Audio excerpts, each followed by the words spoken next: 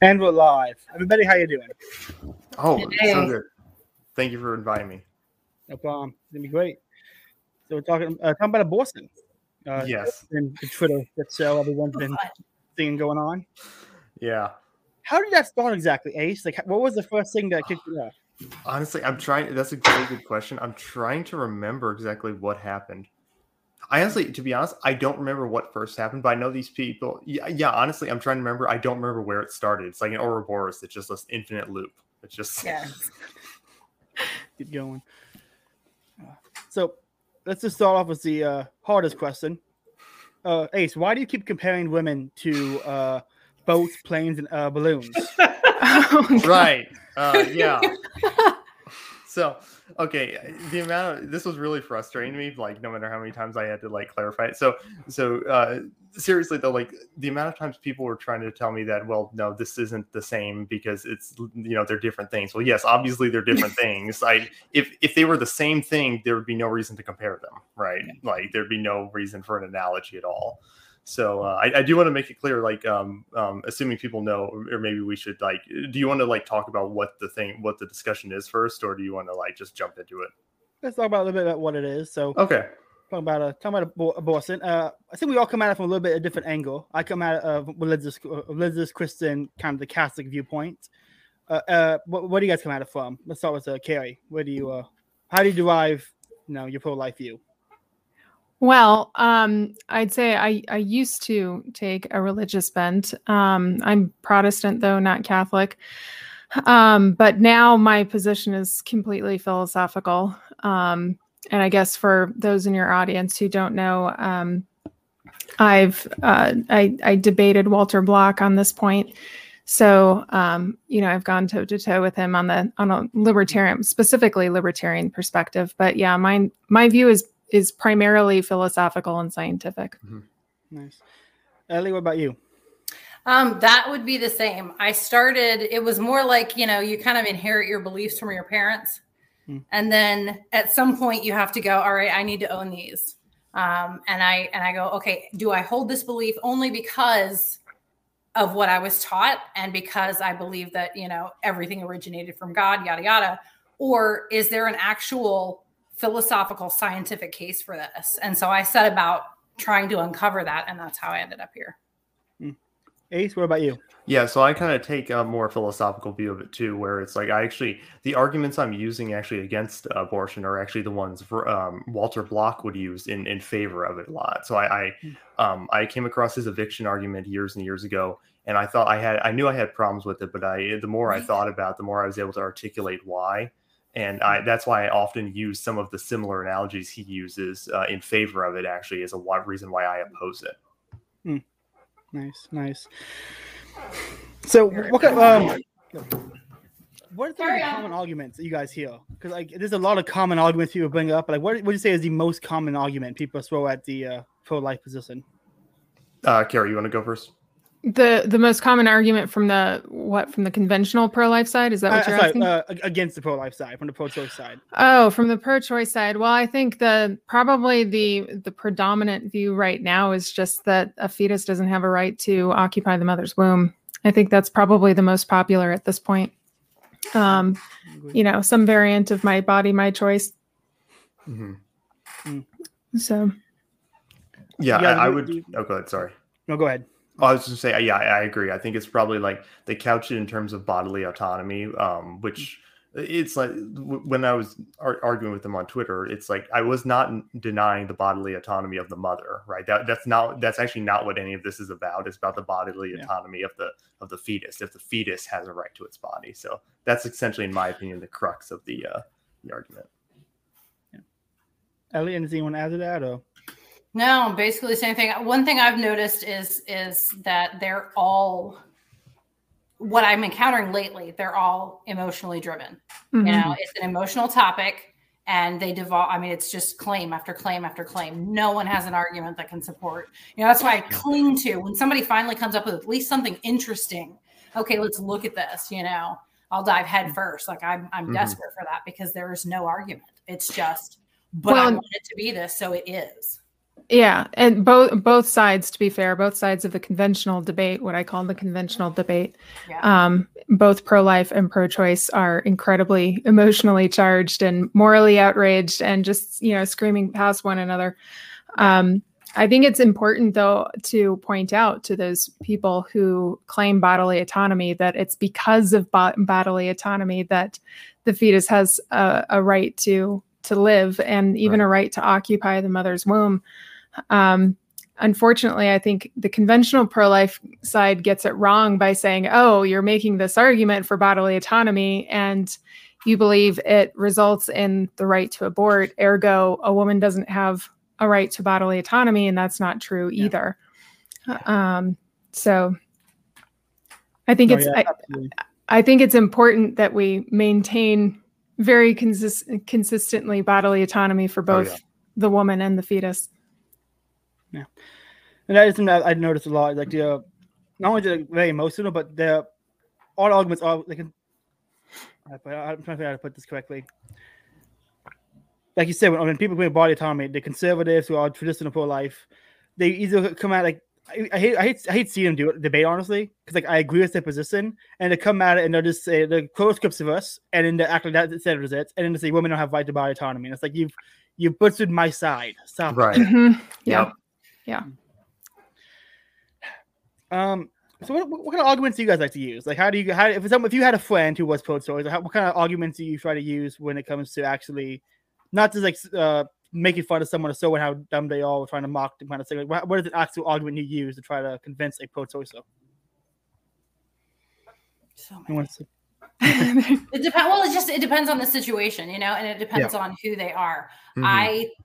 I vacillate between being like painstakingly empathetic, and then also, I get like I am right now. I'm in the middle of a really, really long, tedious hurling claims, and I'm just like, okay, Right. And so I blow those off, and those are for the audience, more than anything else. But really, it depends on the person. It depends on the circumstance and what angle they're coming from. Trying to diffuse the emotionalism is really important to getting them to see it for what it is. And so that's where I use analogies the same way that Ace does. To try to get them, okay, let's think about this in a situation that's not emotionally charged. To get them to acknowledge that, yes, rights, your bodily autonomy is limited by the rights of the people around you. It's not absolute. You can't swing your fist and bludgeon a toddler with it. They have the right to not be harmed, and that supersedes your right. Your rights are naturally limited. And so really it comes down to trying to get them to see that one way or another. It has to boil down to that. Yeah. I 100% agree. Yeah, I probably do it a little bit differently. I very much pick my battles. If I can see that somebody's emotionally charged, I won't touch it, because there's, at that point, it's like if they aren't going to engage in a dialogue with me, it's rather pointless. But for those who are willing to engage in a dialogue with me, usually I try to find out what it is that's important to them on the topic. And it can be anything from, the problem of abusive relationships or rape or poverty or, the reasons that women typically seek out abortions to begin with. And then we talk about, how do you resolve those outside of just ending the life of your unborn baby? There's two sides or two questions, I think, that are at stake in the debate. One is, of course, the legality question, but the other question is, how do you actually end the practice of abortion, which is an economic question. And the conventional pro-life side doesn't like to talk about abortion in terms of economics, because they think that gives it credence. But if it's also an economic problem, then we can talk about it in terms of, human action and finding alternative solutions. What can the market provide? That sort of thing. Mm-hmm.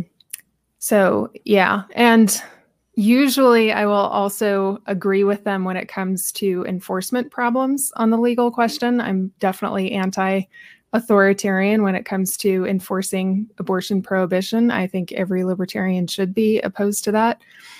And so I think that helps gain some common ground with some of these, some on the pro-choice side. Yeah, that is definitely something that gets frustrating, because you talk to a conservative about, as a bunch of conservatives, I'm a paleo guy, I talk to a lot of conservatives, and you bring up your pro-life and you say, I don't like the abortion laws, I want to make abortion obsolete, it's not necessary, and they just lose their cool. Like, on that topic, Ace, you had a tweet about abortion no longer being like medically necessary. Was that what was it? Exactly. So my point, and I actually got some criticism from some like right wingers from this, and it was I wasn't surprised by it, but it was I feel like they kind of misunderstood me. So my tweet was essentially like, look, in 30 or 50 years, we're going to have more than likely we're going to have artificial wombs, and we're likely going to be able to extract the fetus safely out of the mother into an artificial womb. And this is going to drastically cut down on the number of unborn children who are murdered normally by abortion. And this would be like the next best thing possible. And this will be a great thing, practically speaking.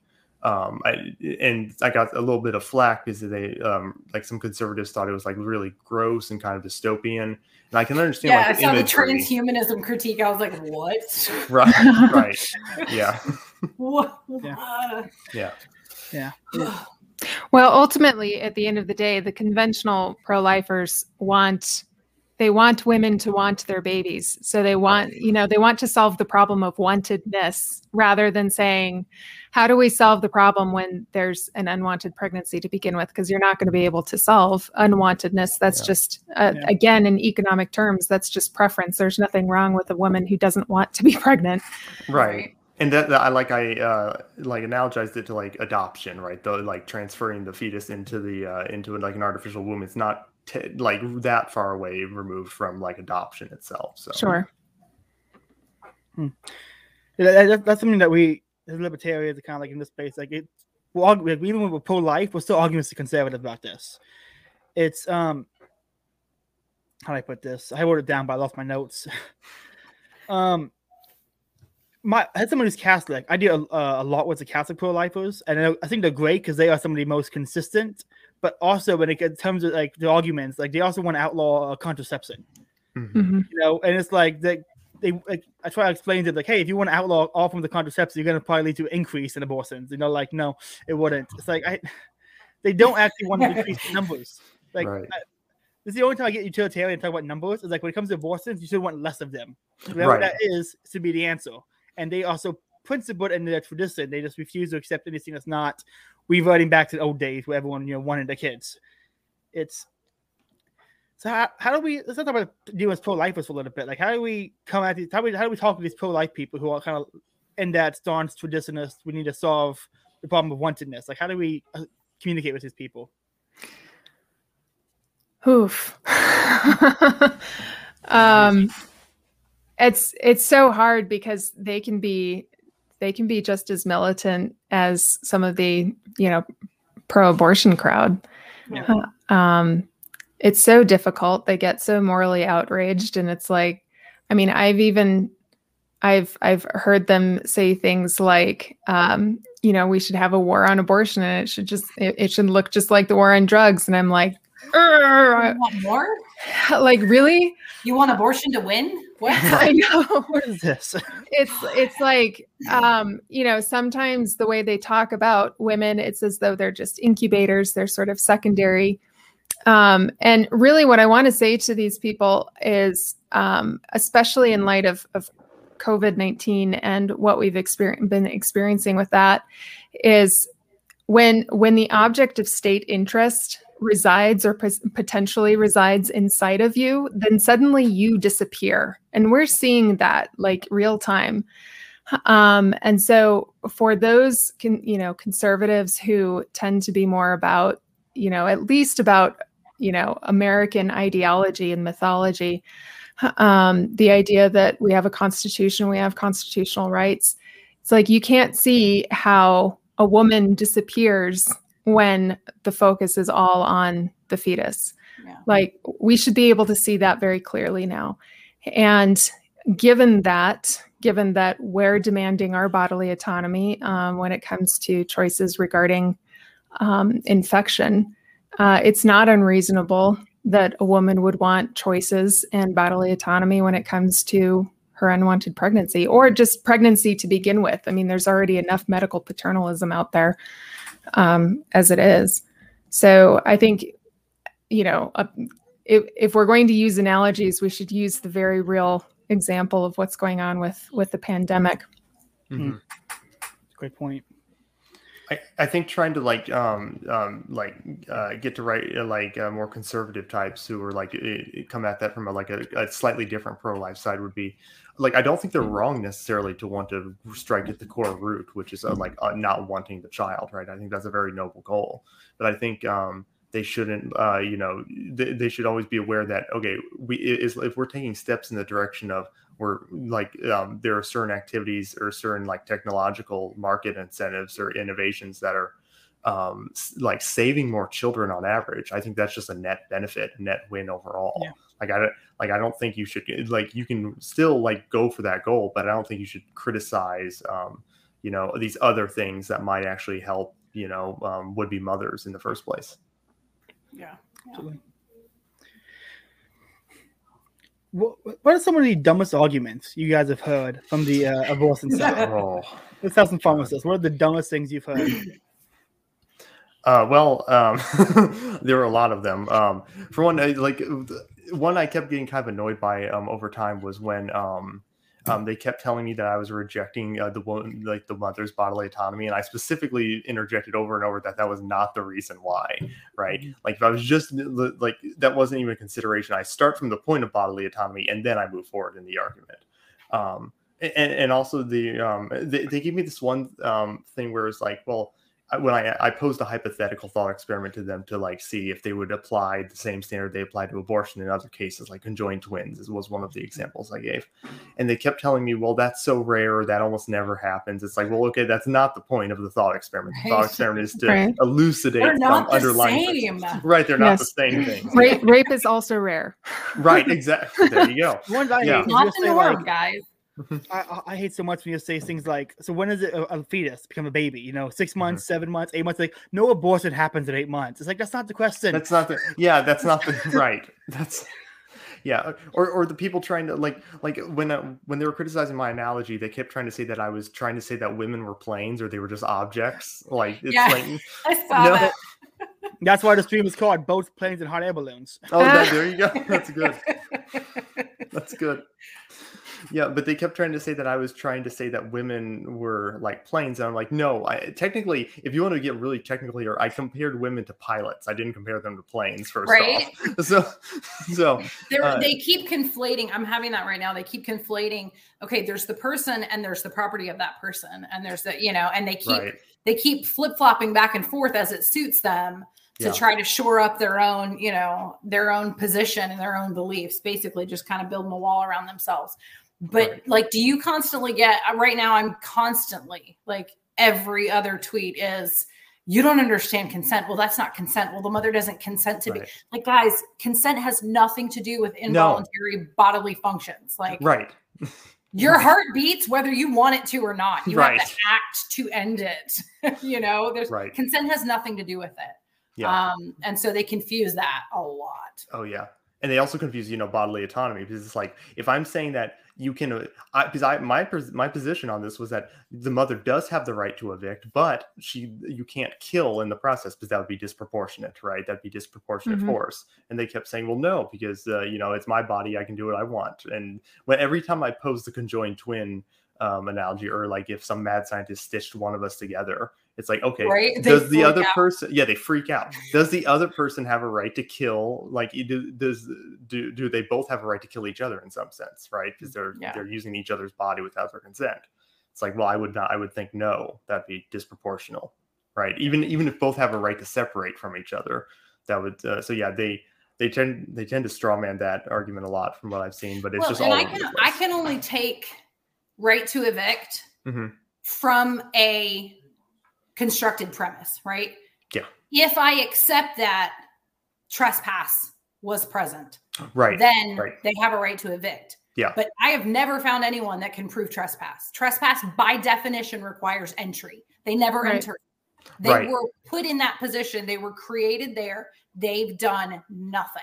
I that's a very good point too, because I was even granting them trespass just to say that. That's like, what I mean. Like I have even to if grant it was trespass to be able to say, okay. Yeah, I don't even grant trespass. Right. Yeah. So Like, even if I just granted don't. trespass, I still don't think that gets them to the point of where they want to be. You know what I mean? Right. No, and you're absolutely right about that. Even if we grant trespass, it's not a proportional response. Mhm. At the very least, you have to wait for viability before you evict, and you're on the hook for finding a suitable alternative. That's right. Be it an adoptive parent or a surrogate or an artificial womb or whatnot. So, Because you did this, not Right. the fetus. I also thought it was pretty funny because over time they kept saying how my analogy wasn't like apt or whatever. And the more I thought about it, I'm like, you know what? Actually, you're right in one way. It's not even like a normal trespasser because the baby can't leave. So it's actually more like a prisoner if you want to play this game, right? Yeah, I mean, but they're like, oh, well, that wouldn't happen. But that's exactly the situation you've created. Just because it's unique in nature doesn't mean that human, the rights that define the limits of human interaction don't apply to it. Right. Well, and if the fetus is potentially a trespasser or a criminal against the mother, then we were all criminals, to begin with. All of us were criminals to begin with. And if that's the case, then all of us have rights, not based on our humanity, not inherent in our humanity, but because our mothers decided to recognize them. And that's just matriarchy. Right. So that doesn't. Some of them probably like that. Huh? Some of them are probably like that. The feminist crazy ones. No, you're right. The I'll tell you, the Christian feminist argument is based on the notion that the woman has a divine right to choose who will be born. Wow, I have never heard that before. Yep. And That's a rabbit hole I'm going to have to go down. Wow. Yeah, the philosopher who came up with that one, her name is Beverly Wildung Harrison. You can find she's got a book called Our Right to Choose. And, she does argue for bodily autonomy, a divine right to bodily autonomy. She just overstates it and says that that's extended to choosing who will be born. But see, how does she reconcile then? And you don't have to answer if this is a rabbit hole for another day, but how would she how can she state, and claim bodily autonomy, but not bodily autonomy? Like so is it only women have the right to bodily autonomy? So yeah, so she relativizes the autonomy of the fetus, and she also makes this she's arguing from this idea of women are victims of the patriarchy, and I mean she wrote this way back in 1984, and it totally sounds like woke nonsense today. These white privileged elite and all of that. So basically it's an argument that, women are victims of misogyny and lack of privilege. And because of that, they have to have a right to abort in order to really, truly have their right to bodily autonomy. Wow. I've never heard any of this before. Wow. The Christian feminist argument. It's crazy. That's nuts. Research. Yep. That's scary. It's scary finding out what beliefs are actually floating around out there. Mm-hmm. Yeah. Right. Yeah. So, since we are pro-life, I think everyone uses the word pro-life to identify this position, correct? No one's having any new terms. I don't have any problems with it. No. Yeah. Everyone gets pro-life. So, inherent in the pro-life argument that we believe it's a life, do we all agree life begins at conception, or do we any of us draw different lines on the starting point? Are we on I'm still waffling a little bit between conception and first cell division, but other than that, it's like it's within 12 hours of each other. So I always say that life begins the moment conception is complete. What I've found is that conception is actually a 3-day process that begins with fertilization, and because you can have a fertilized egg that never completes that process of conception. And so what's interesting about that process, though, is there's something they call the maternal zygotic transition, which is where the embryo transitions from genetic instructions from the mother to genetic instructions from the zygote, so that by the end of conception, the zygote is completely autonomous and self-organizing. So from that point forward, development is actually driven by the zygote.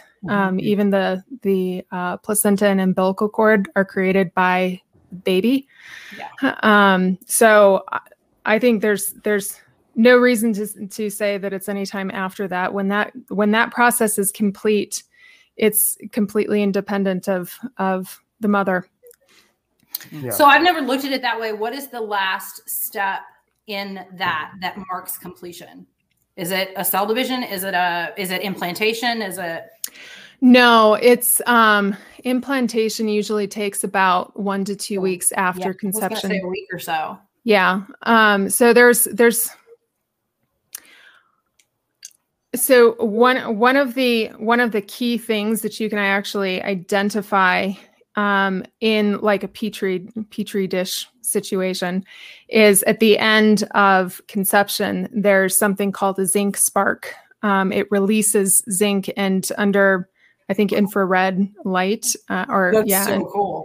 There's actually a spark of light when the zygote is fully maturated. Yeah. Not maturated, but when that process is complete, there's a spark of light because it's releasing the zinc. So it's a definite time when it goes from, these two cells that are going through the process of mitosis. It is a definite time when the zygote has taken over. Yeah. So it's very clear. Yeah. I like that. It becomes more, and the process of growing becomes more independent. I like that as the defining point. That makes a lot of people. I personally use the its potentiality is person, and it actualizes. It doesn't metamorph. It just grows naturally. Mm-hmm. So it kind of, since it just develops along its course, it's not transforming something. It becomes human, so it is human. But I like the science arguments as I got, and it's much more. What's interesting about that maternal zygotic transition is that the genetic instructions for mom start to taper off as the zygotic instructions start to turn on. And if you look at the development of born children up until full development, which is 25 years of age, you have that same sort of pattern, right? In the beginning, parents have more control over baby. And then when you get to about adolescence is when parents and children start, testing each other's limits. And eventually you get to a point where, you're just guiding your teen, and your teen is starting to take over. So you actually follow that same pattern as you develop into an adult. Anybody have anything to add? Or no, that was great. Oh, that was great. That was awesome. That was good. You're so great, Carrie. A lot of the arguments that I hear, a lot of them is that the fetus is robbing the mother of life and is aggressing against her by siphoning off food, and is a parasite, even though it's not at all what a parasite is by definition. And I don't know how many times I had to explain that. The parasite, I got so tired of it. It was ridiculous. It's like they refuse to accept definitions of anything. Right. Oh yeah. If the fetus is a parasite, then I don't see how there's much of a distinction between like a child and a parasite. If you wanted to accept their definition that the fetus was one, the child is also, it's a one-way transaction, but with resources for, going one way practically. Yeah. So it's just not literally connected anymore. But you still have to provide for your child, right? So if they want to go down that it's a parasite route, then that's going to go down a very dark road in regards to children. Well, a parasite is literally a different species from human. Right. It's also it's not biologically advantageous to have a parasite. Because it will deteriorate your health when, in normal situations, being pregnant for a woman is actually biologically advantageous. There's incentive for for the mother to replenish her nutritive stores. And that's actually a feasible thing to do when you're pregnant. If you have a parasite, it's constantly, there's no way to actually replenish those stores because it's constantly drawing off of you. It's malicious towards the body. It's not biologically advantageous. And it's a completely different species. Yeah. And a parasite doesn't just go, oh, I'm gonna do this for a few months and then I'm gonna just fuck off over here. Yeah. Right. You know, yeah, that's a permanent thing until it's exterminated. Whereas procreation is not. Now, I will grant them parasitic. I will entertain the discussion when they say parasitic. If they say it's a parasite, no, that has a definition and it is a different species. So that's not even possible. But parasitic gives you some creative license and it can be, like a parasite or, and talking about the feeding off of. But it all is boiling down to lately in the last few weeks, really militant. It's harming the mother. Right.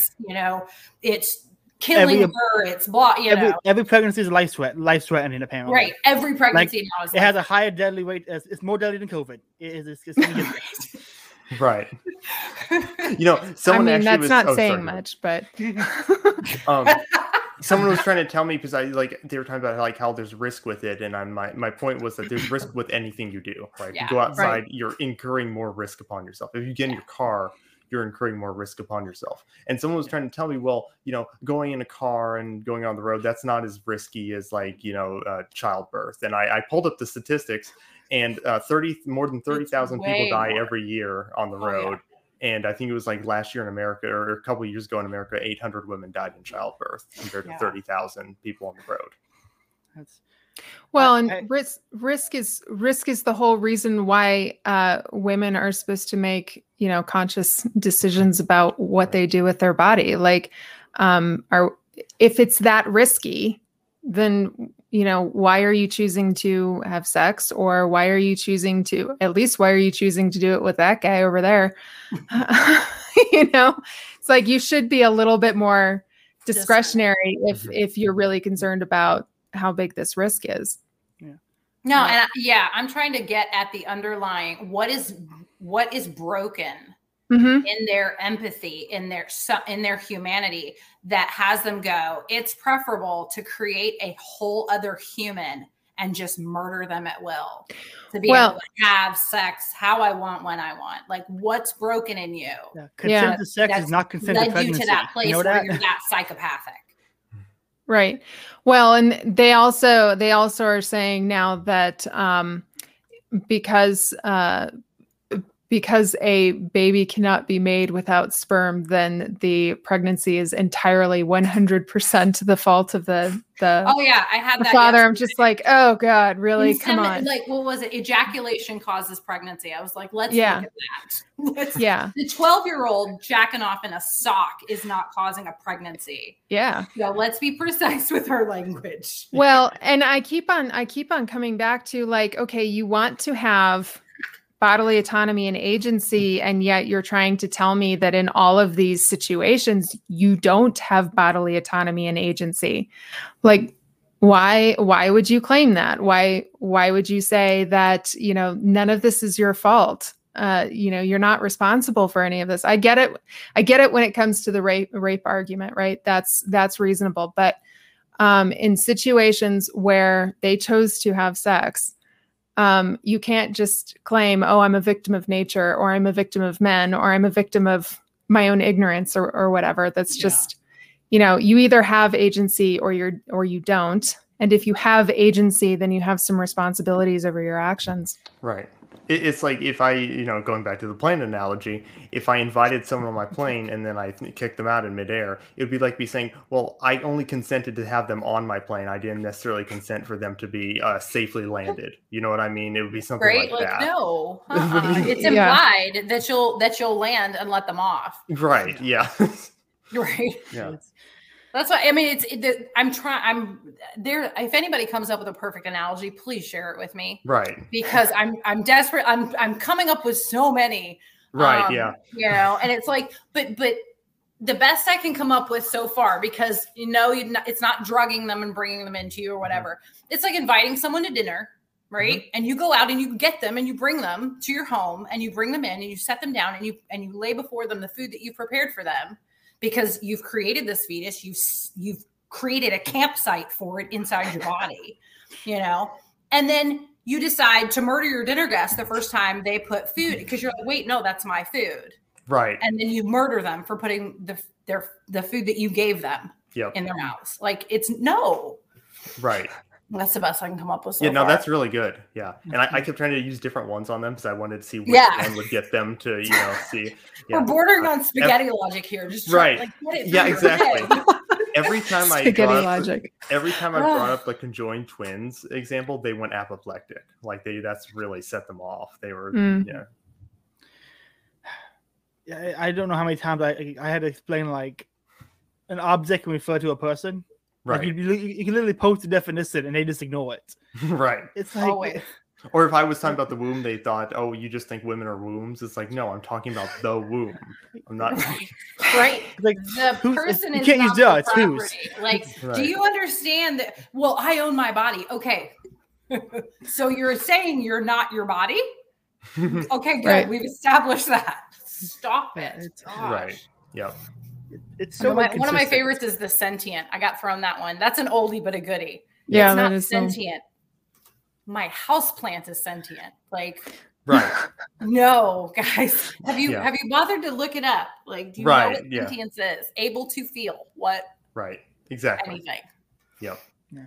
You know, there is one that this actually gets thrown around by like a lot of libertarians, which they'll say, and this is actually, I think, sort of Rothbard's point too, where it's like, well, killing the baby is just returning it. You're not doing more harm to the baby than its natural state. So I've had some people try to say, well, the baby's natural state is non-existence, but that's inherently contradictory. You can't start at non-existence as the starting point. Right. You can only start at existence. I've had people unironically try to argue that with me. That's so strange. I would be like, That's so my is your point. natural state non-existent? Right. Because So I exactly. don't. Can I just, yeah, right. That's right. Exactly. Mine is naked and very small. It's not. Right. It's not like, that just Yeah. hurts my brain. Right. Oof. Mind-bending. Yeah, lots of oofs. Gosh, Yeah. it's and on both sides, Yeah. the pro-life, the traditional pro-life side, the pro-abortion side, that's the only reason that I hesitate a little bit when someone calls me pro-life or feel like I need to explain is because that's what comes to mind for most people. Mhm. Is that traditional, it's this religious person who wants to use government to force people to carry their pregnancies to term. Like, Right. first, that's not even how force works, but Yeah. but I'm not that person. Mm-hmm. And so it's like, I wish there was a word for us. Well, I usually point out that I'm a pro-life anarchist, and that immediately, sets off It's cognitive dissonance. Right. It's like, wait, huh? Wait, what? Wait, what? It's like, okay, now I can Trying explain to it. teach these people about ownership. God. Oh And my I'm gosh. going, a woman, no one has any right, blah, blah, blah. And I'm like, but 2 tweets ago, you were like championing government force. Like, really? Yeah. That's Yeah. exercising ownership control over another person. Right. Yeah. Well, and I'd say I'm as critical of conventional pro-lifers as I am of conventional pro-choicers. But yeah, I mean, the conventional pro-lifers have some doozies as well. Yeah. And some of their tactics, it's like, why do that? Like the giant pictures of aborted fetuses. Yeah, come on. Like, okay, you might get some biology student on campus who's, isn't turned off and disgusted by that.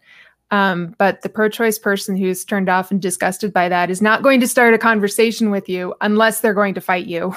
No, it's conservative virtue signaling. Yep.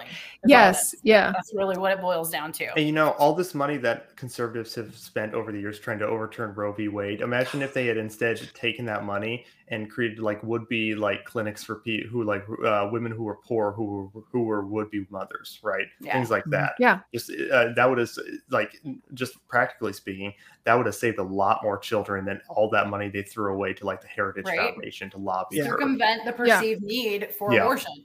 Yep. Yeah. Well, and to be honest, I mean, the pro-life movement is actually the most dismissive of crisis pregnancy centers, which is ridiculous because there are more crisis pregnancy centers in America than there are abortion clinics.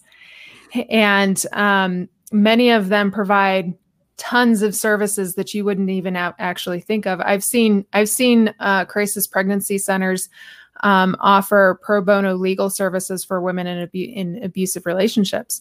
So I think they do a disservice by sort of keeping that on the down low until they're able to, get the person on the street corner to confess Jesus before they say, no, I don't want to have an abortion. I'm just really but anyways, their tactics can be really bothersome, especially like you said, Ace, when it comes to the Roe v. Wade stuff. I did an analysis of all of the Supreme Court cases relevant to abortion since just before Roe v. Wade.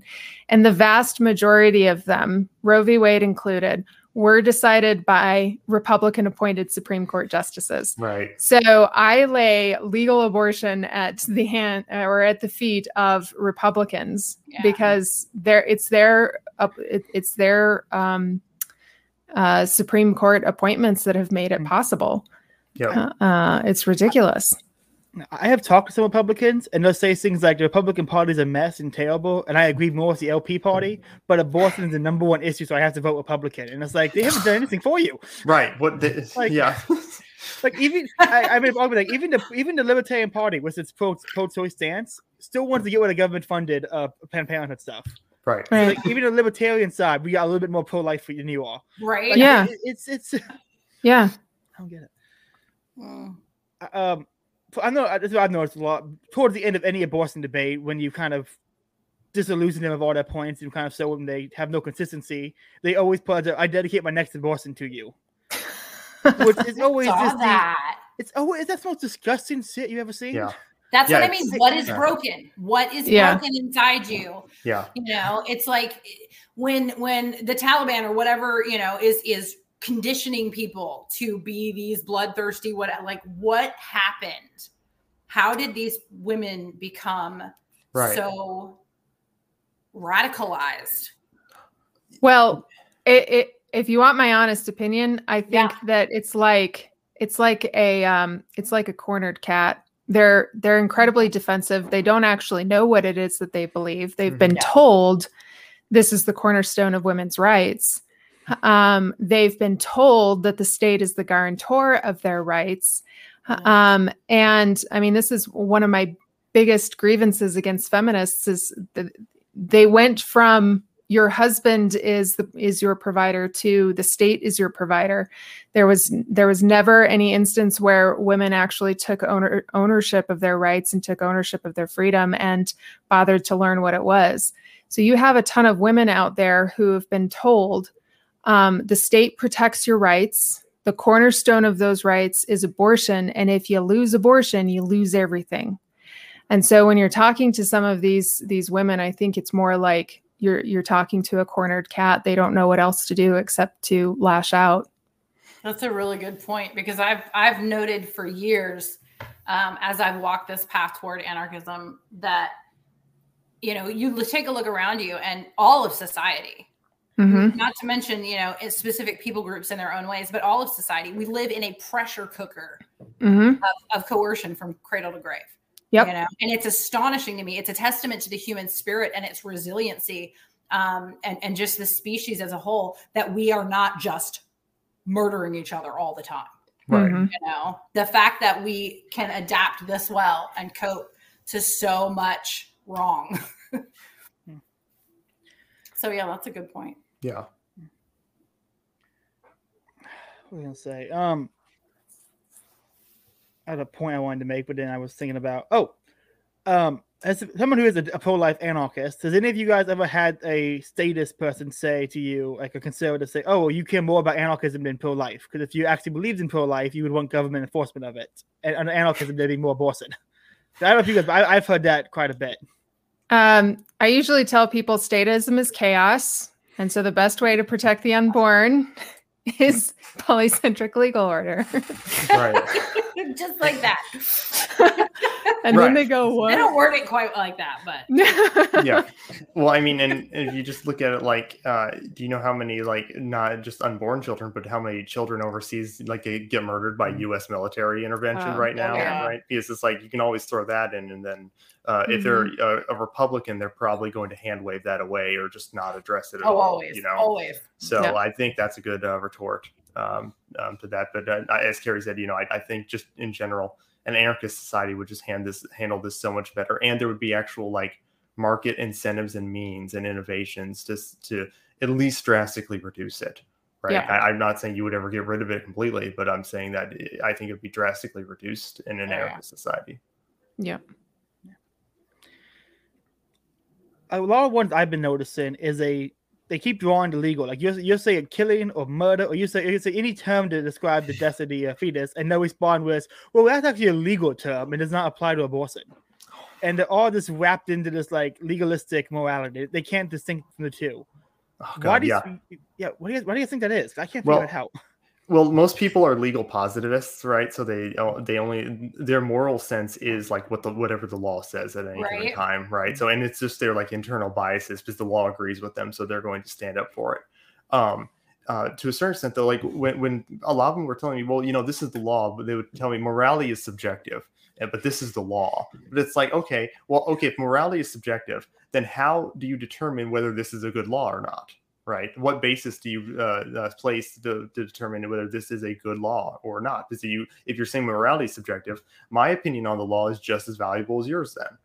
So who is right here? Right. So, well, and how can you, if you're speaking to somebody on the left, how can you be upset with, corporations getting away with what they do, or saying that having no living wage is immoral? Like, how can you actually object to any aspect of the law if you're just going to say morality is subjective? Like, that doesn't even begin to make sense. Right. Basically, all of their attempts lead to absurdity, logical absurdity in some way or another. I actually did get one honest person to tell me in the conjoined twin example that, yeah, it would be okay for one of them to murder the other. Like, they actually admitted that. So that person was at least honest. Was this before or after the greatest line in Twitter history that you unloaded? Which one was it? The transmogrifying magic tunnel. Oh, yeah. That was after. Yeah, that was after. What is a vagina? Just a transmogrifying magic tunnel? Like, that was the greatest thing I've ever read. I must have missed that one. Crickets. So funny. That was actually the tweet that spawned it. They found me from that tweet. I just remembered that's how it started. Yeah. That's great. Well, it's got to be magical something, right? I mean, right, for it to infuse you with rights. Rights on your way out, right? Yes. Yeah. So what happens to the people who were cut out by cesarean? Oh. They have to be injected after the fact with their rights. Right. There you go. Yeah, I'm tired of it, honestly. I've been what is the pro-life stance? One thing I stayed when I was like a hardcore conservative. So I've been like doing abortion debates for, I know, only 2 years, but still, I'm tired of it. It's only been 2 years. I don't want to do it anymore. Well, and one thing that they do, and both the pro-lifers and the pro-choicers do this, they try to make ethical arguments or metaphysical arguments for personhood, for example, And then they try to project that onto the legal rights question without any sort of theory of how rights are derived in the first place. Right. So they just confuse the whole thing, right? They're starting over here. Intentional, though. I don't think it's intentional. I think that they really believe, like the ethics aspect of it. I really think they believe if it's ethical, then there should be a law, right?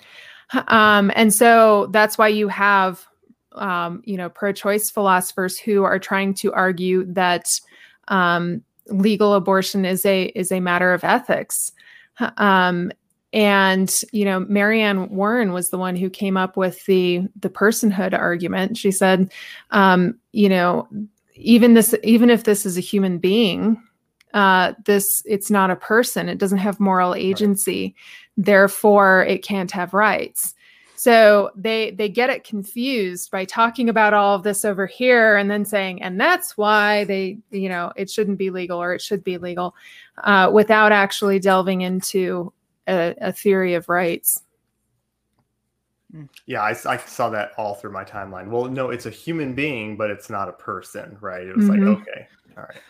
Yeah, America's been down that road for crying out loud, and we are revisiting that right now. Like, why do we want to do that? Right. I don't remember who I went through. Part of my problem is I lose things. Collections of research and, I lose social media accounts when I get banned. But I lost my Facebook and I had so many debates on there and so much research gathered into notes and things that I would use there first and before I came over to Twitter. And I remember doing a big one where I went and found a bunch of, because I had heard repeatedly that this idea that this is not a person, this is not a human, this is not a living being, needs to be abandoned. And this was from the pro-abortion, like pro-choice advocates. The big names going out and speaking were saying, guys, stop. Enough is enough. The science is settled. It's a person. It's a human, But it seems like it just hasn't caught on with everyone else. That's I don't know. Yeah. Well, later, I don't know. I think it hasn't. Found that too. Yeah. No, I think it hasn't caught on. First of all, it started on the pro-choice side, but then the pro-lifers picked it up because they wanted to pass these personhood laws, right? Saying having the government define personhood as beginning at conception. And I was opposed to that. I mean, I'm a pro-lifer and I was like, you don't want the government defining what personhood is. Like, how ridiculous is that? You'll exclude people from it? No. Right. As soon as you laws are amendable, like if you actually pass that law, you're successful in passing a law that says personhood begins at conception. When the pro-choice side gains power in 4 years, they're just going to go in there and rewrite it and say, no, personhood begins at such and such a time. So I'm not sure exactly why it hasn't caught on to either side that's a terrible argument and we shouldn't. Right. Like we waste so much time trying to dispel that. Right. Yeah. It's terrible. I mean, when I've talked about it in libertarian terms, I explain that, a fetus is a self-owner, but self-ownership is not personhood. That's not the same thing. We're talking about what makes you a rights-bearing individual. Right. That's a completely different question. When you talk about the philosophical, like the metaphysical debate of personhood, it's just an interesting question because it's like, okay, what are all the things that constitute personhood? Let's talk about it. And then somebody, Marianne Warren comes along and is like, oh, that's interesting. I think I'll use it in order to defend my view of abortion. Right. So it's a non sequitur, right? Because it's like, that's a very good point. Because it's like, philosophers are still debating like what personhood actually contains, like what are its essential qualities in the first place for born human beings. They're still debating this. So trying to apply this when it hasn't even been, assigned. They can't even agree on what life is, guys. Right. I know. Right. I mean, it's this huge gamut. I'm fascinated with self. And how would you guys define self for, that what you are, the essence of you? Oh man. I'm not even gonna try. I'm not even gonna try. I got no clue, man. I think this is probably the hardest problem in philosophy, to be quite honest. It's one of the top three for sure. I borrowed mine from psychology. Okay. I have a friend that we were like sounding boards for each other, right? Mm-hmm. I can say, this is what I think, and he'll help me cut through the crap and hone it and make it precise. And we were trying to figure out what self was. I will use a singular subject of experience. That's a large portion of psychology separates it that way. That's how you separate self from other. Mm-hmm. Because, and to give an example, even when it's conjoined twins, even when it's a mother to developing individual, you can both witness this. You can be at the same event and you each experience it slightly differently, right? Yes. You are a singular subject of experience. And I thought that was really, that it was simple, but accurate. Yeah. It doesn't get too in depth to where you could poke holes in it. You know what I mean? So like this, we're all in this meeting together. We're all hearing the same things. We're all hearing the same words, the same people, the same arguments, but we're four distinct subjects of experience. Yes. It was so enraging to me, just hopping back to the debate for a second on Twitter, when they were trying to say that the conjoined twins were one body. I thought that's, you know what I mean? It's like that's what I call the shared body, like shared ownership. They're not the same thing as a single thing. They're not the same thing as a soul thing. Because they kept trying to tell me, well, no, they're not actually infringing on each other's bodies because it's one body. It's like, no, they're two bodies stuck together. That's the point of the that's what conjoined is. In varying degrees, even if it's just a little bit of skin or it's sharing major organs or it's whatever, they're still two distinct subjects of experience. Yes. They're just stuck together. Right. So, yeah. Okay. Anybody else want to try to define self? Or I think that was great. I agree with that. I'll just say that as well. Yeah, I'll just say part of my research is on this concept of identity and self. Mm-hmm. And I think, I mean, the simplest thing that I can say at this point is that it's non-reductive. You can't reduce it to quantity. You can't reduce it to, even experience. And that's interesting because experience isn't just one thing, right? Yeah. But you can't reduce it to mind. You can't reduce it to body. You can't reduce it to faith. You can't reduce it to any of these aspects. It's all encapsulated in one. And so, it's not reductive. We can't say, oh, if you don't have sentience, for example, then you aren't, or you don't have consciousness, then you're not. No, that's not the way it works because you can't reduce it. So I'll say that much. And I'll just leave it there. Yeah. But that's why, because it's non-reductive, I think that's really what bothered me about the only experience I have like reading or listening to Kinsella is where he went, what even is self-ownership, right? Okay. What even is self? I mean, I think, who knows what that is? Let's call it body ownership. No, stop. You've ruined it. Like, well, and body ownership is not your meat sack. That's just one aspect of it, right? In fact, that's not even an aspect. That's an element of an aspect. Right.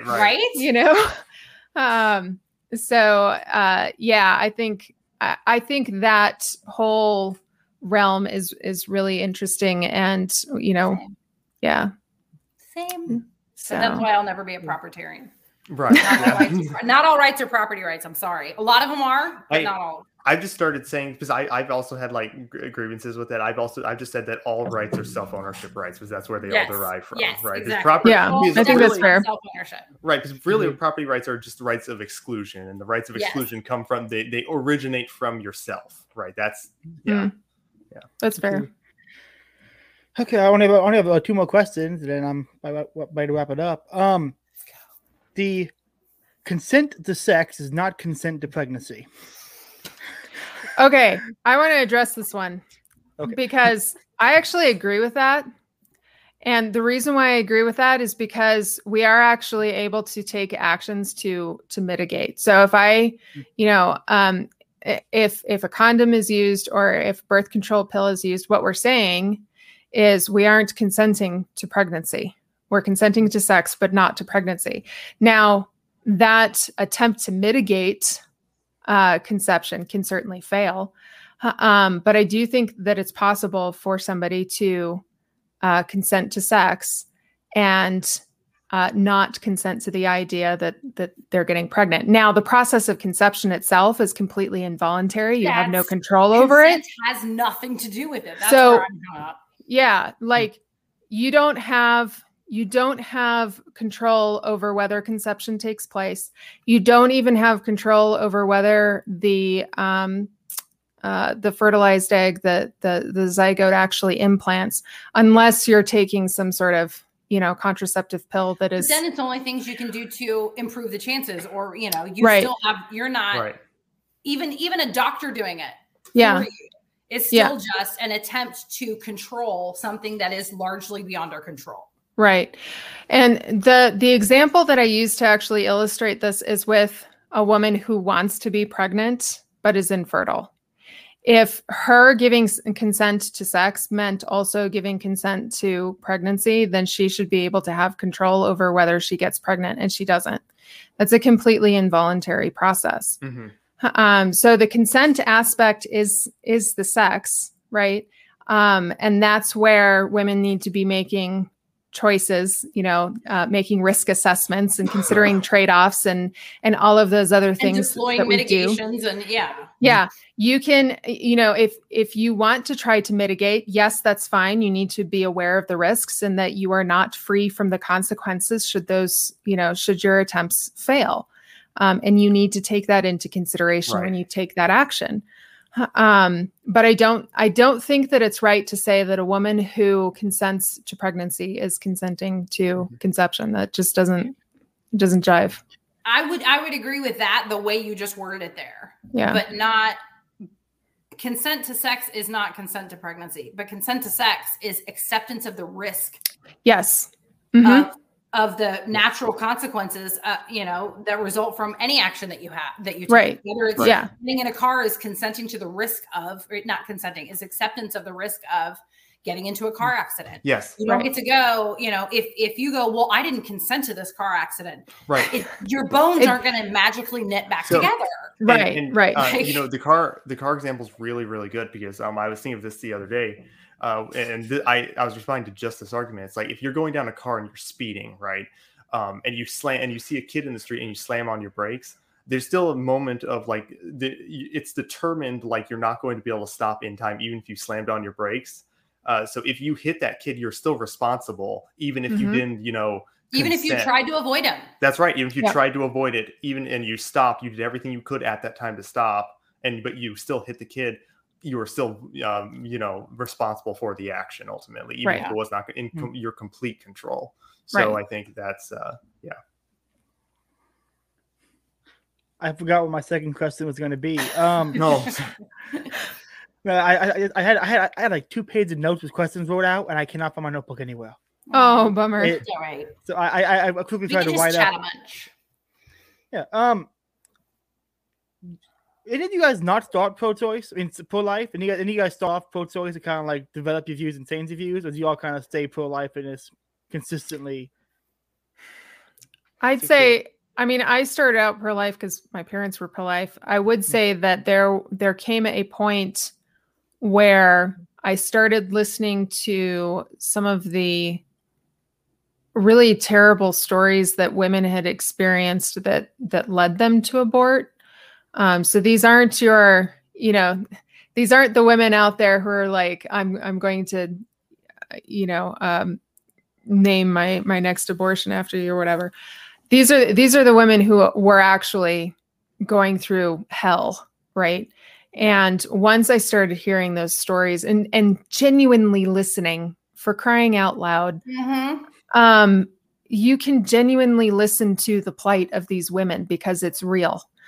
And I think that the more that we can give empathy in those situations that are really tough or traumatic or, whatever, the better, the better we are at bridging that divide. Right.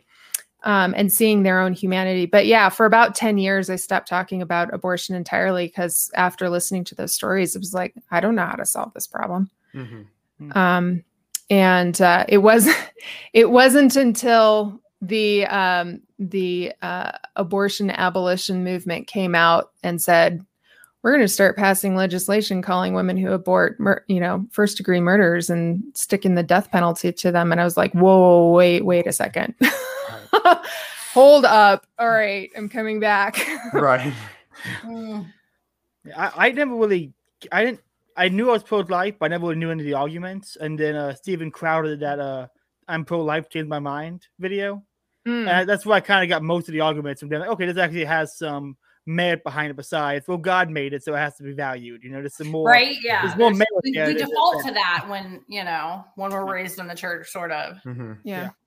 Which I think is a mistake. I there's so many resistance that church teachers and Christians hold that I think are good, but they derived it from stupid reasoning. And they don't argue for them at all correctly. And it's so painful to watch.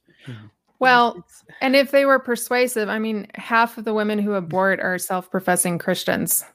So if, I wouldn't say it's easy to say, well, maybe they're just not real Christians. No, there's something else going on and we should address it instead of trying to say, nope, this is a theological argument, or this is a matter of faith and you just don't have enough of it. If I'm debating somebody and they say they've had an abortion, I kind of just stop debating. I don't want to change their mind, honestly, because then they have to accept the fact that they've done something. And I don't want to be that guy to give that to them, So if they say they've had an abortion, I kind of just stop and step back. I don't want to. Yeah. If I do convince them, then they have to live with the fact they had an abortion. Right. I don't want to be that guy. So I don't talk about abortion that much just for that reason, actually. But I felt like I got pulled into it because I was so frustrated that they kept telling me my analogy was not exactly the same. And I was just like, okay, well, wait a minute. Walk me through why it's wrong. And I'll accept How dare you have an analogy that's an analogy? Right. Yeah, I know, exactly. Yeah. And it was like, so I usually don't talk about this. And I'm the same way, right? If someone really struggled and they had an abortion, I have nothing but empathy for those people. You know what I mean? It's like, that's, when you have all these people coming at you and they're telling you, well, they're just giving you terrible arguments. I'm like, okay, they're obviously coming from a place of emotion here, right? And not really rationality whatsoever. If you could give, I'll say the question for later. Libertarians are kind of split on abortion. Yeah. They're very split on.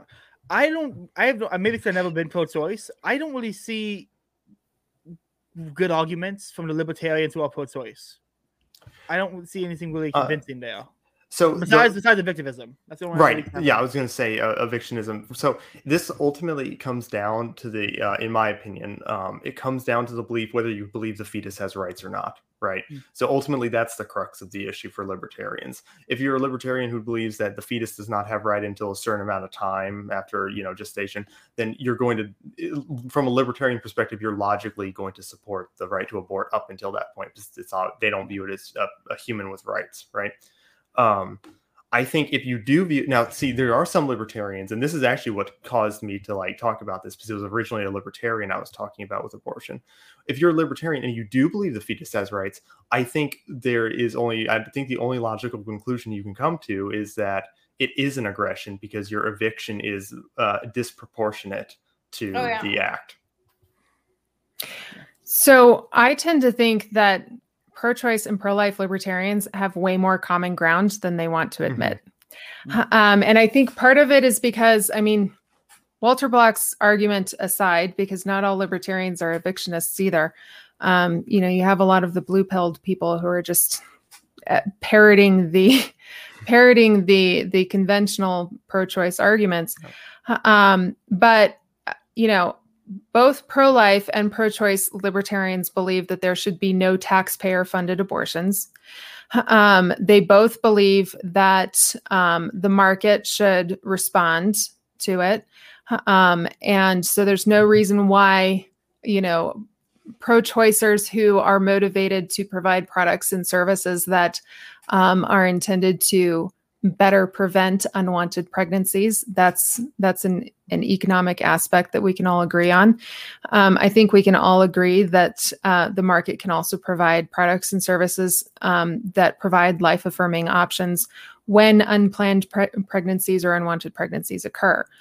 And so, given all of that, and we also believe in bodily autonomy and agency of the woman and self-ownership. And so when we look at all of the areas where we have common ground, suddenly abortion becomes a pretty small issue.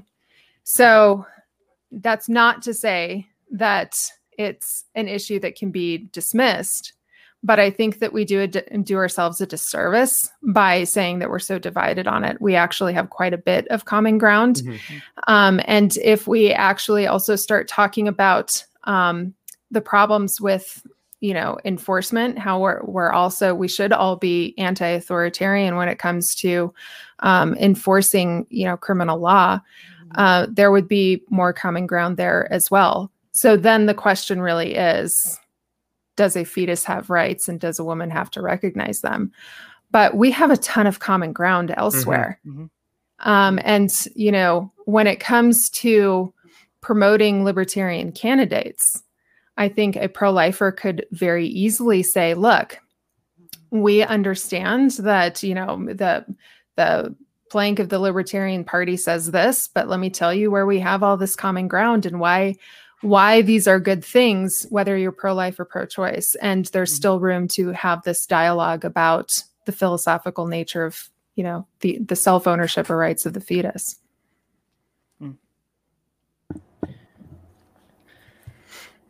What would be, if you could give one lesson or one critique of improvement for the traditional pro-lifers, what would you guys recommend to them? Like, what would critique you would give them? Be like, hey, this is one thing to do what you could improve on. Do not be so abrasive and terrible about it. Like, what would be some of you advice you would give them? Stop clinging to the Republican Party and the idea that we're just going to overturn Roe v. Wade the next time around. Yeah. Right. Like, get over it already. It's not going to happen. Yeah, start focusing on emergency pregnancy clinics and things like that. Yeah. And think about saving more children than critiquing, going after women necessarily who are, who might be in a bad spot and who might have had an abortion. Just focus on trying to mitigate this problem as best as possible, I would say. Yeah, put your money where your mouth is. Right. Mm-hmm. Yeah. Stop doing that. It's cliche, but it's necessary. I mean, we have an epidemic of kids in foster care. Yeah. The Christian community can literally solve that in a month. There's so many Christian households, put up or shut up, take in a kid or two. Yeah. Come on. Stop donating to the government to make them solve your problems. When you could solve them. Right. It's my philosophy for everything. Develop, implement, promote, and use alternatives to state violence for the problems people look to state violence to solve. We can eliminate the foster care system and most of DCF's function just by taking in foster kids. Agreed. Wow. Absolutely agreed. What's some how to put this? As pro-life people, we can call a lot of names: anti-choicers, forced birthers. What are some of the? Besides those, have you guys heard any other kind of funny names for the pro-life position? Right now, I'm trending for advocating sexual slavery. Oh, what they call it? Yes, sexual slavery. Oh man, I can't. Is that like sexual forced anarchy? Birth? Really, guys? No, that's not how that works. Yeah, I haven't heard any other ones besides those, but I've never heard the sexual slavery one. Sexual that's slavery new to me. That's the last 48 hours. That's probably thanks to the Handmaid's Tale stuff. Yeah. I've never. I probably wanted to watch that just so I can know what the hell everyone's going on about. But every time I even think about it, I cringe just thinking about it. I don't want to do it. I tell people people are like, oh, this is a pro-life dystopia. I said, no, it's about authoritarian government trying to control your body. That's what it's about. It's not about being pro-life.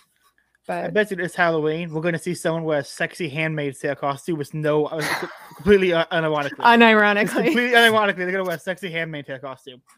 I can see it now, and I'm already upset about it. I'm already upset. I want to see one person just spaz out on it.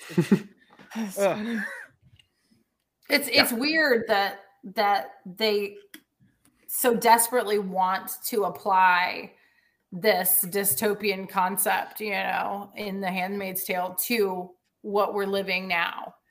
It's like, are you like I don't know who came up with it, but it's almost like they created their own boogeyman, for their own uses. It's kind of the impression that I'm getting from the way that they're using it. Even my own sister, I'm like, what? Well, were we raised in the same house? Like, what is wrong with you? You guys know that Roe v. Wade paves the way for A Handmaid's Tale. Oh yeah. Because what Roe v. Wade says is that a woman's liberty interest is subject to state interest. Right. That's what it's subject to. And so a woman can abort so long as it's within the state's interest. Right. And if it's not right now, it just happens to be that legal abortion happens to be within state interest. Yep. But if it ever turns out that making more babies is in the state interest, Roe v. Wade gives declining birth rate. Yeah. Roe v. Wade gives them grounds to do that. Right. Yeah, and all legal arguments end there, right? All legal arguments end in, okay, they're going to allow us to do this while they allow us to do this, right? So it's it's a circle. Yeah. What Roe v. Wade did was it allowed the government to regulate abortion, and it also allowed the government to regulate pregnancy, even for women who want their babies, right? Pregnancy is regulated. So it's not about bodily autonomy and agency. The Roe v. Wade is as terrible for women as it is for fetuses. Oh yeah. Last thing. I say everyone plug your stuff after this. There's no we always talk about the lack of empathy they have towards the fetuses, but I don't get if I was talking to somebody and they generally saw when I walk outside and I swat let's say an example here. If water was poisonous, or that's not a good example.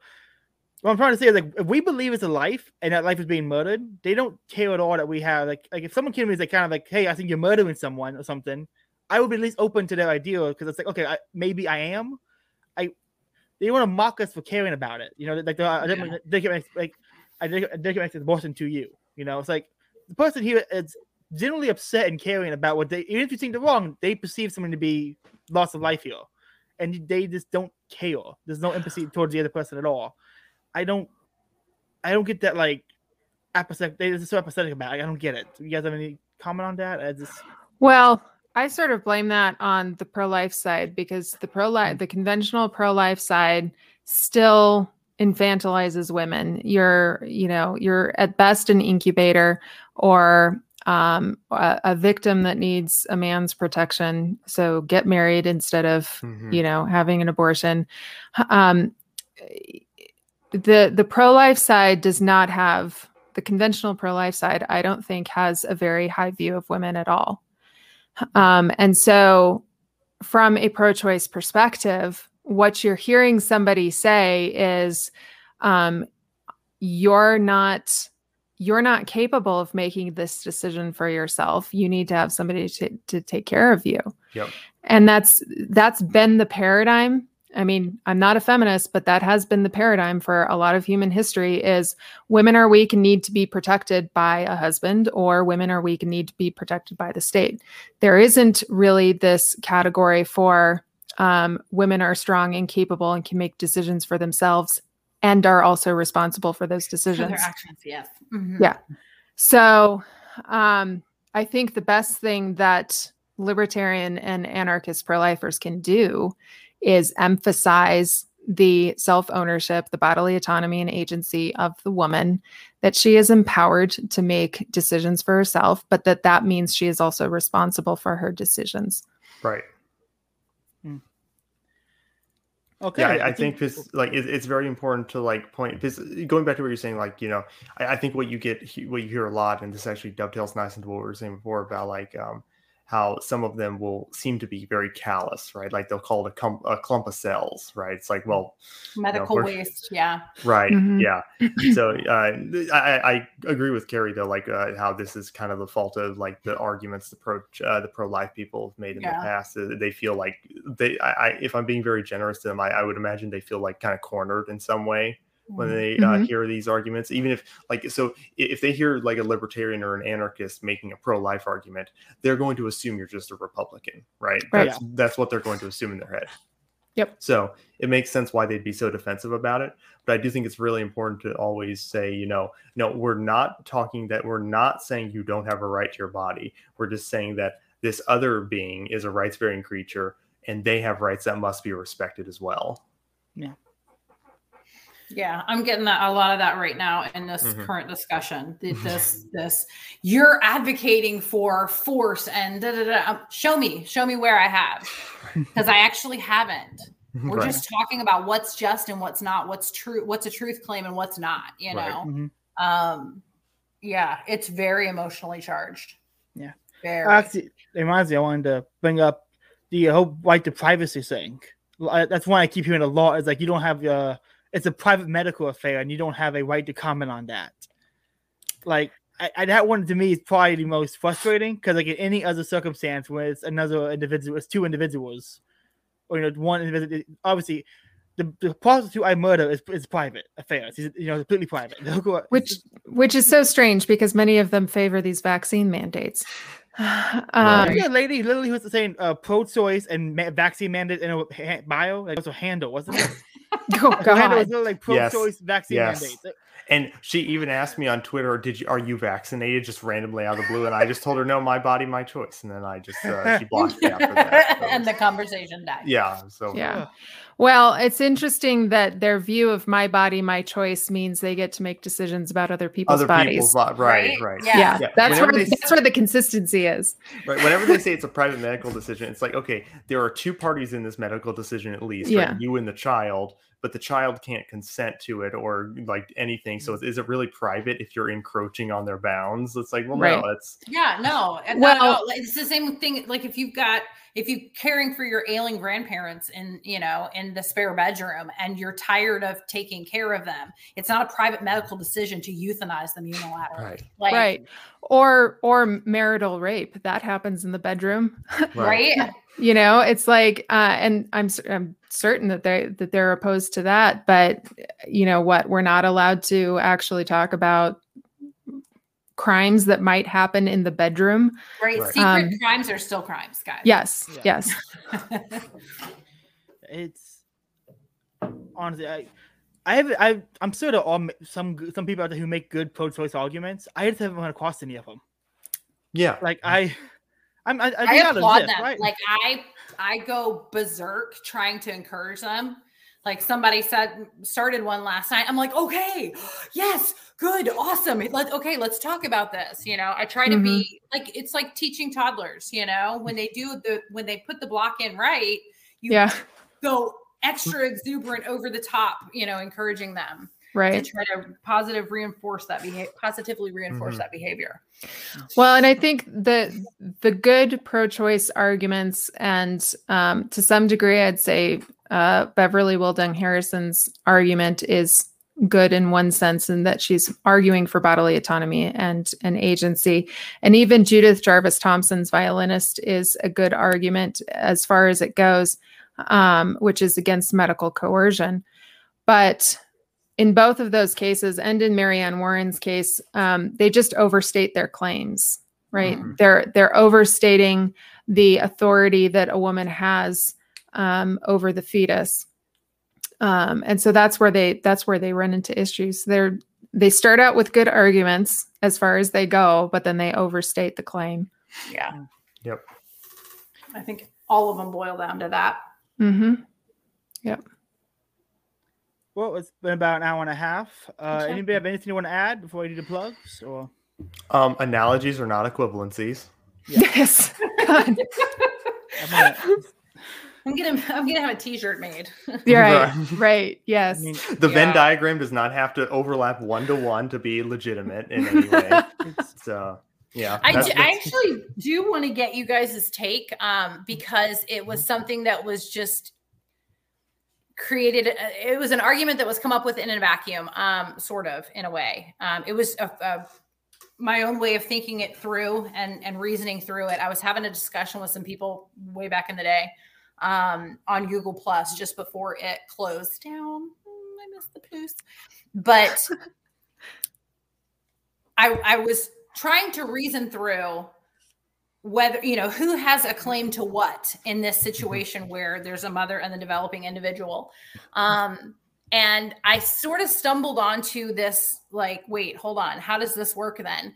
It's inside her body, giving it at least worth fleshing out shared ownership claim, right? To her body, because it's in hers. But she's not inside its body at all, giving her zero claim to its body. So it's like this biological catch-22, biologically, philosophically, I don't know. But is that completely crazy? No, I don't think so. I think to a certain extent, right? So even if what in the argument when I was on Twitter, I was just conceding like they have the right to evict, But I think that leaves out also something in particular, which is that if you're through libertarian ethics, if you create someone in a vulnerable position, you're responsible to get them out of that vulnerable position, right? So if, for example, if I was going back to the plane analogy, if I was a pilot, you just can't help it. Yeah, if I was a pilot and I had a group of passengers in my plane, I couldn't just decide, okay, well, I'm good. I don't want to do this anymore. I'm going to stop carrying and I'm just going to, parachute out of the plane and let the plane, crash or something. That would obviously still be murder, right? Because I'm still responsible for the passengers, even if, I can't just abandon my duties. So I do think that if you're a parent, you do have a responsibility for your children unless you transfer your guardianship rights to, someone else or something like that. Yeah. But even then it's not ownership, right? They're still my kids are still self-owners. It's right. Yeah. You have a stewardship rights over that. Stewardship. Yes. Yeah. You do not own your children. Stewardship never involves the right to destroy or harm. That's right. You do not Kinsella does talk about when in terms of crime, like if somebody steals your TV or whatever, then you actually have a proprietary interest in the person who stole your TV, not just to get the TV back, but some sort of recompense or restitution.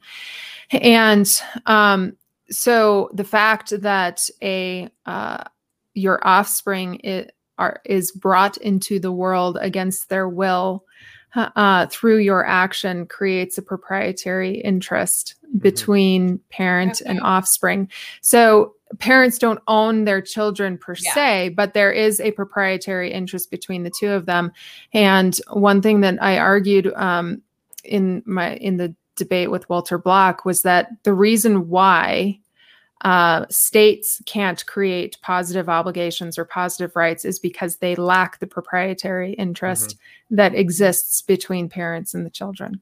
Right. And I would say that proprietary interest fades over time as the child becomes his own human actor. And more capable of managing that self-ownership that they exist with. Yeah. So there's definitely a proprietary interest there such that the parents are obligated to the fetus in some way. Yeah. Yeah.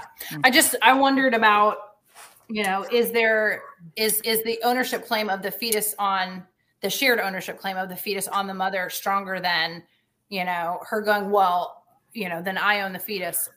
That's come up. Like, no, you don't. You're not inside their body at all. Well, and there are biological advantages in normal situations. There are biological advantages to the woman to be when she's pregnant. Yeah. I can't benefit on her. Yeah, there is conferring some benefit. Like my amazing skin and hair and nails. Yes. Yeah. Amazing skin, hair. Yeah. That actually there's some and I can't remember it off the top of my head, but there's some anti-cancer properties that come along, anti-breast cancer properties that come along because of breastfeeding and all of that. Chance. Yeah. And then with breastfeeding and with all of it. Yeah. Yeah. So I would say that you definitely have, I think that there is an argument for common property between the two of them, and both of them benefit from that. But yeah, that's one that needs to be like worked out. Yeah. Yeah.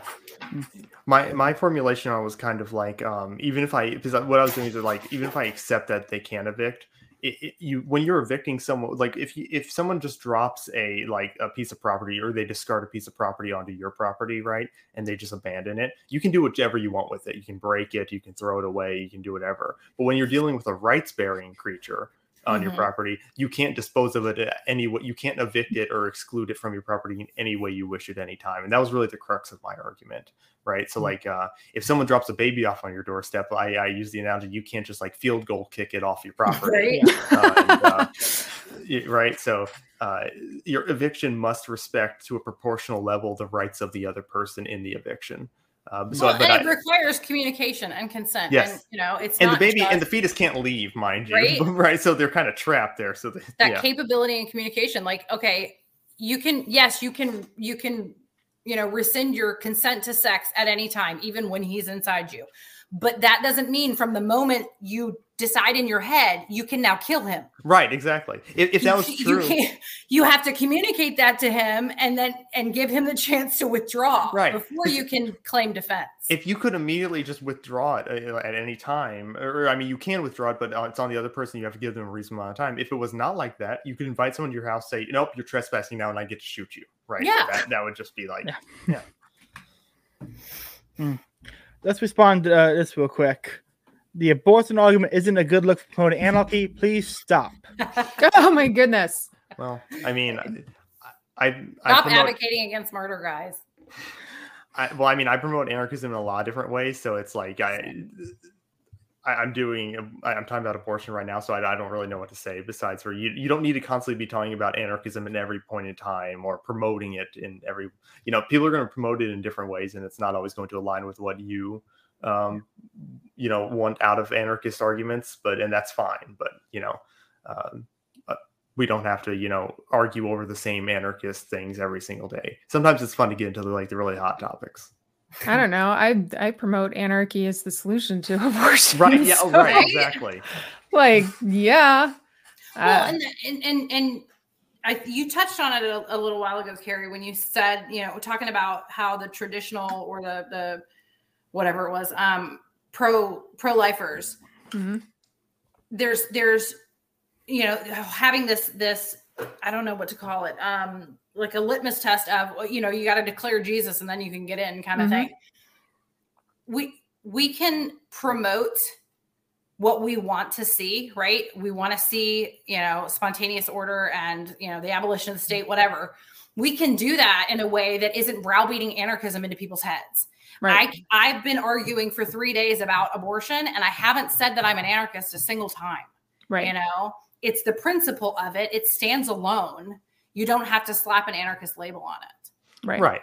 Yeah. It all comes from the same place, right? Your anarchism informs all of these other things, and you don't need to be advocating anarchism as a whole to necessarily focus on, the minutia and I don't want to say it's a little problem, but it's, it's one of the many problems that we might see. So. It's not how we're converting people to anarchism. Yeah, right. Exactly. It's just. No, I'm at Ace this because you guys don't get the same objection. How do you respond to the whole "you're a man, you can't have an opinion on this"? Oh well, I mean, I don't know. I'm not a doctor, but I can have an opinion on medical malpractice. You know what I mean? No, you can't. No, you can't. Right. Well, there you go. That's a good point. Right. You're not an expert. Right. Exactly. Yeah. So it's like, people can have opinions on whatever they want to, and you can't stop them. So, Well, I would say if you're going to peg men as being 100% at fault for pregnancy, then you're gonna have to let them have an opinion on abortion. Right. Sorry. Yeah. It's ridiculous. I think we've covered most of the common objections from both sides, kind of critiqued everyone. What's what libertarians do best? We just look at everybody and say, you're all stupid. Here's the answer. That's why I became a libertarian. I love looking at everybody and be like, no, you're wrong. Let me explain. I don't have any more questions. Anybody want to add anything? Anyone talk about anything specific about this topic? I mean, I'm happy to keep going. I normally stream for about an hour 45, 2 hours. So if y'all want to keep it going, turn it off. It's all up to y'all.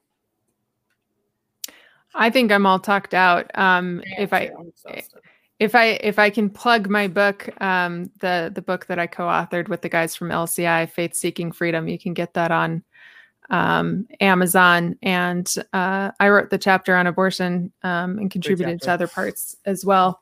But that's a really good book. I think it's like $10 on Amazon. And if you guys are like to read it and enjoy it, one of my early episodes on the podcast is a book club episode with Carrie and Doug Stewart. Stewart about it. So if you very early episode, my sound quality of Mike with terrible voice, no video. Seems like third episode. So bear with me, but it's a good episode. Yeah. I don't think I have much. You can follow me at ace_Arcus on Twitter, and you can see me debating people incessantly when I should be sleeping. How much sleep do you actually get? So someone asked me this on Twitter. I only need like 4 to 5 hours of sleep a day, usually a night. Yeah. I really should get more, but I don't. Great. Yeah. I'm like that. Elliot, where can people find you at? I mostly just on Twitter. I finally actually was given back access to Facebook. And so I try to be a little bit of everywhere just for the broader audience, but I am almost entirely on Twitter these days. Yeah, same here. Well, guys, been another episode of the Catholic Libertarian Podcast. Hope you've all enjoyed the stream. Hit the notification bell, like, subscribe, and share the show. I hit the wrong. Every time I go to end the stream, I hit the thumbnail for the background and not the actual. I always